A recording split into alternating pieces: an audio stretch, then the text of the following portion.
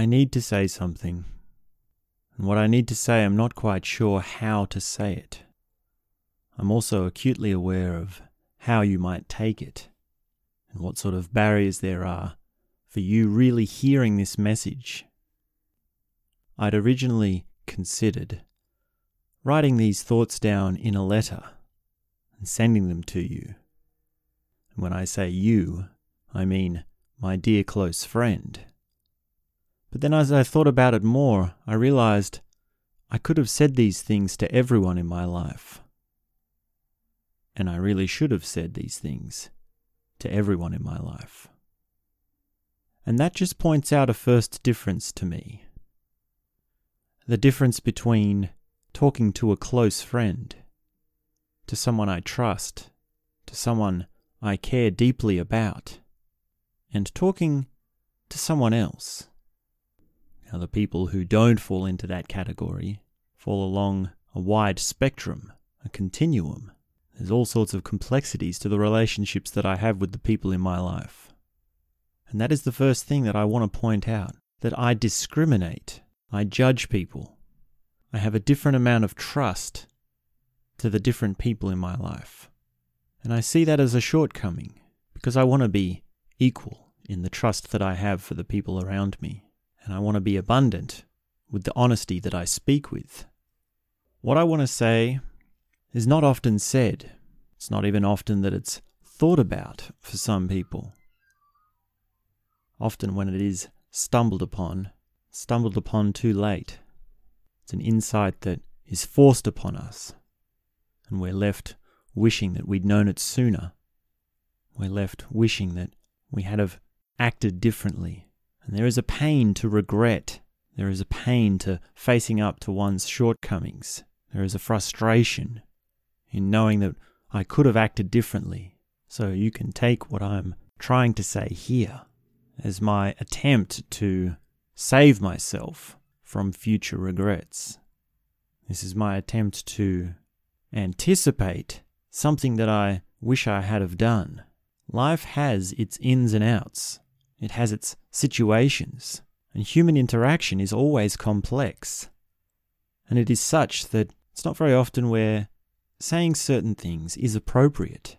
So what I'd like to do now is create a space or have a moment to honor those things which rarely get said.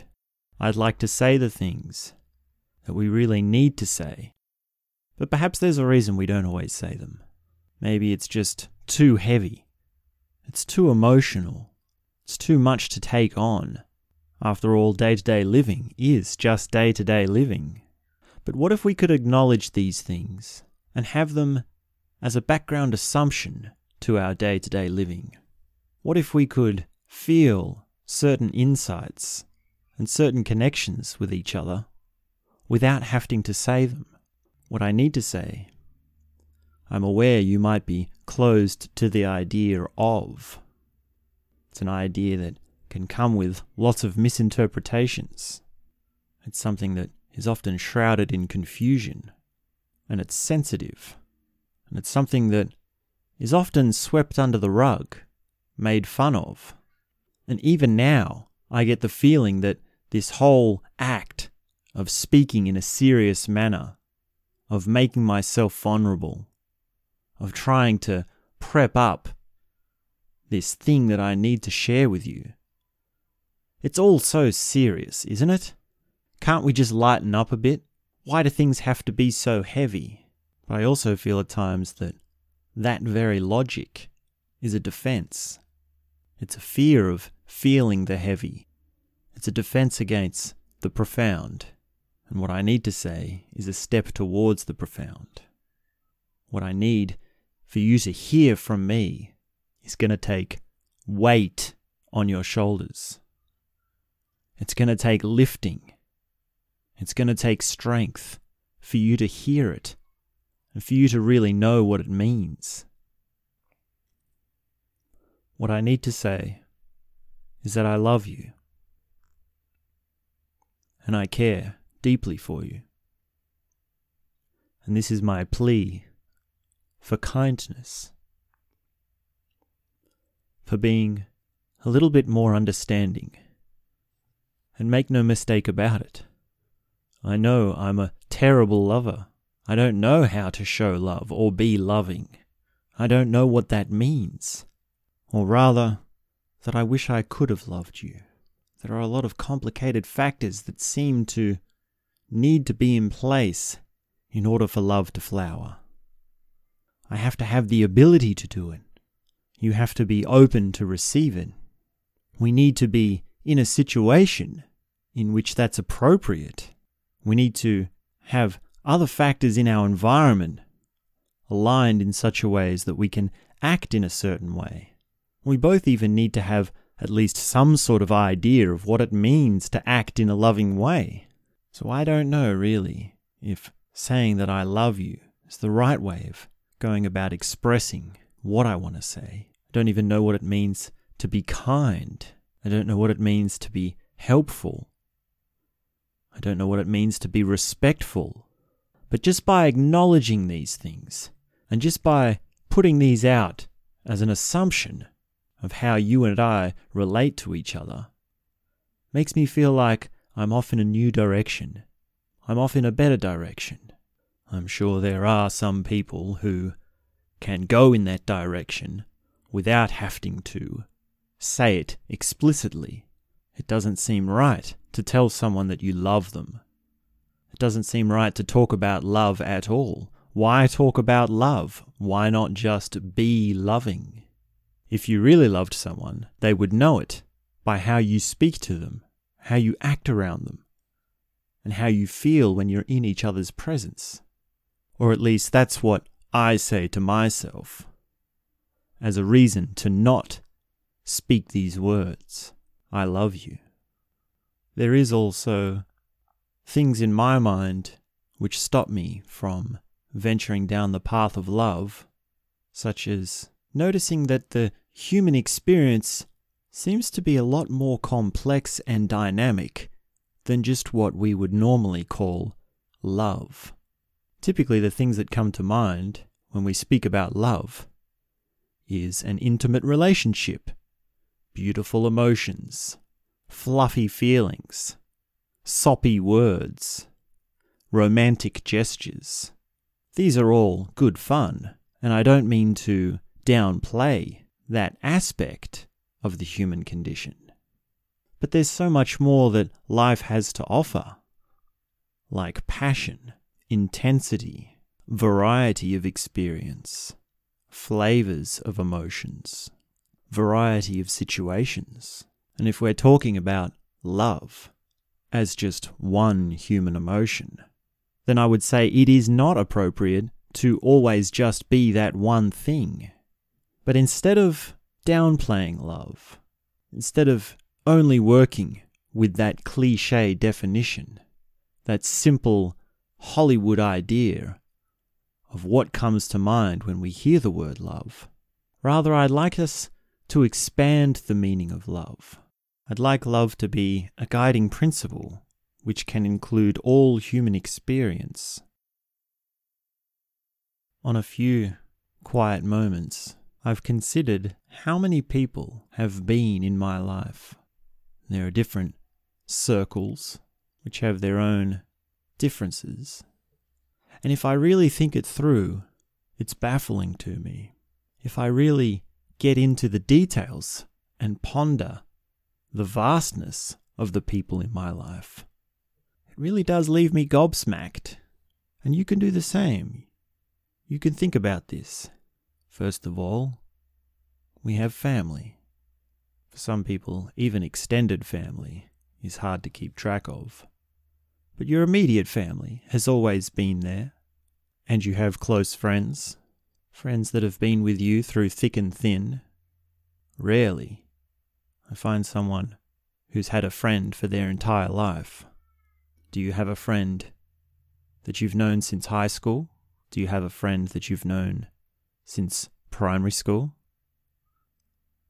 Do you have a friend that you've known since daycare? And would you really still consider that person to be one of your closest friends?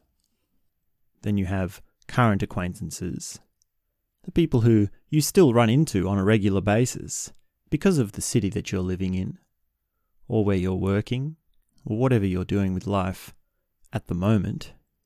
Then you have old acquaintances or old friends whom you would remember if you ran into them again, however unlikely it would be that you would run into them again.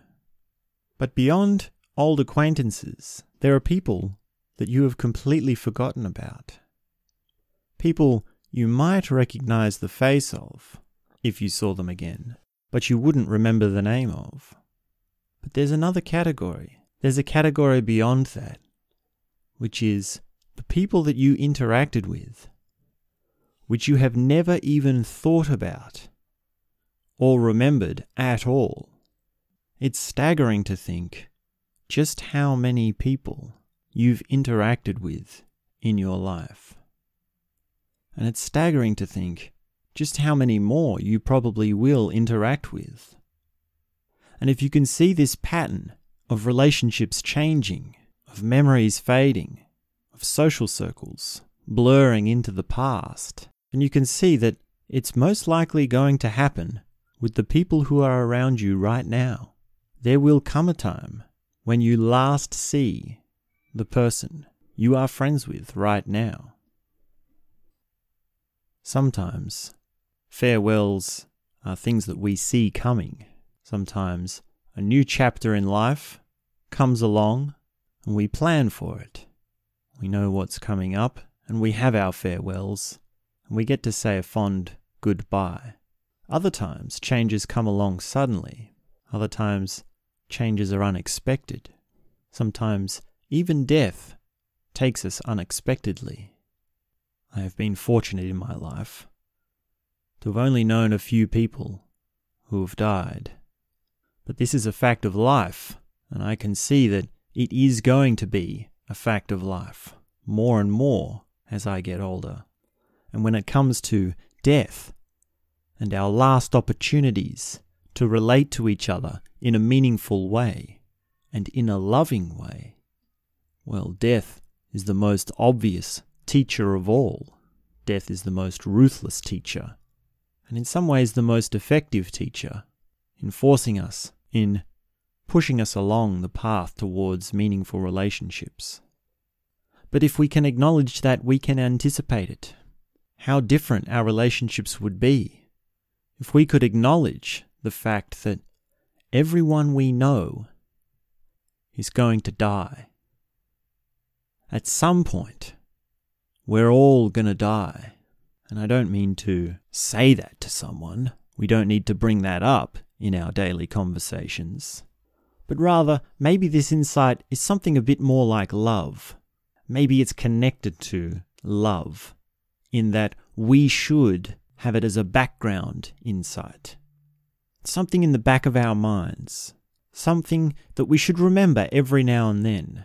Something that would make us a little bit less frustrated with each other, a little slower to anger, a little less greedy, a little less willing to be manipulative or controlling of each other, or a little bit more honest, a little bit more vulnerable. And acknowledging death can just be something that helps flavor the pot. Perhaps it's a sprinkle of a spice through a stew. Most often in life, it's not that we come to an end of a chapter, and we know it's the end of a chapter. And it's not even that we have a sudden change, such as a death in the family or in the social circle. What actually happens most often in life is that change is gradual. Most often in life, there is no defining moment. There is no chapter or page reference. Most often, things are changing slowly. Things are changing incrementally. And these small changes stacked onto one another can create this illusion that things are quite stable. Things are exactly how they should be, how they will be, and how they always have been. It takes effort to actually see the difference between where you are now and where you have been. There are so many moments to choose from. There are so many different ways of comparing that it's often overwhelming when we embark on this endeavour of self-reflection. But it really doesn't take much to at least acknowledge that things are changing. And things will not always be how they are now. It's a Buddhist principle, I think, that the world is impermanent. But that insight seems so grandiose and so far off that it's hard to know exactly what that means for our day-to-day lives. What does that mean for love? What does that mean for acknowledging death? I by no means have the answers. I wouldn't know the first thing about love. But at least now I've acknowledged it. At least now I've said this to you, and you've heard it. And I think the word love is so shrouded in mischief that it seems sometimes both easy to be profound with it, but also quite easy to be cheesy with it. So I'd like to downplay this word love and say that this is my plea for kindness. If love is for Jesus and the Buddha and those sorts of figures, then us mere mortals can just work on kindness. Can't we be just a little more kind to one another? It really should be that simple, and it should be easy enough to remember that. So this is my plea for kindness, not from you, but from me. This is my plea for me to remember that I need to be kind to you, and with that comes the acknowledgement that we won't be here forever, and we will have shortcomings. We will fail to be vulnerable and be honest with each other. We'll fail to recognize how things are changing. And even when that moment comes, when it's the last time that I'll ever see you, maybe even then will not be the right time for me to express my gratitude and how happy I am to having known you. So let me just say that this is my plea for kindness. That's all I have to say.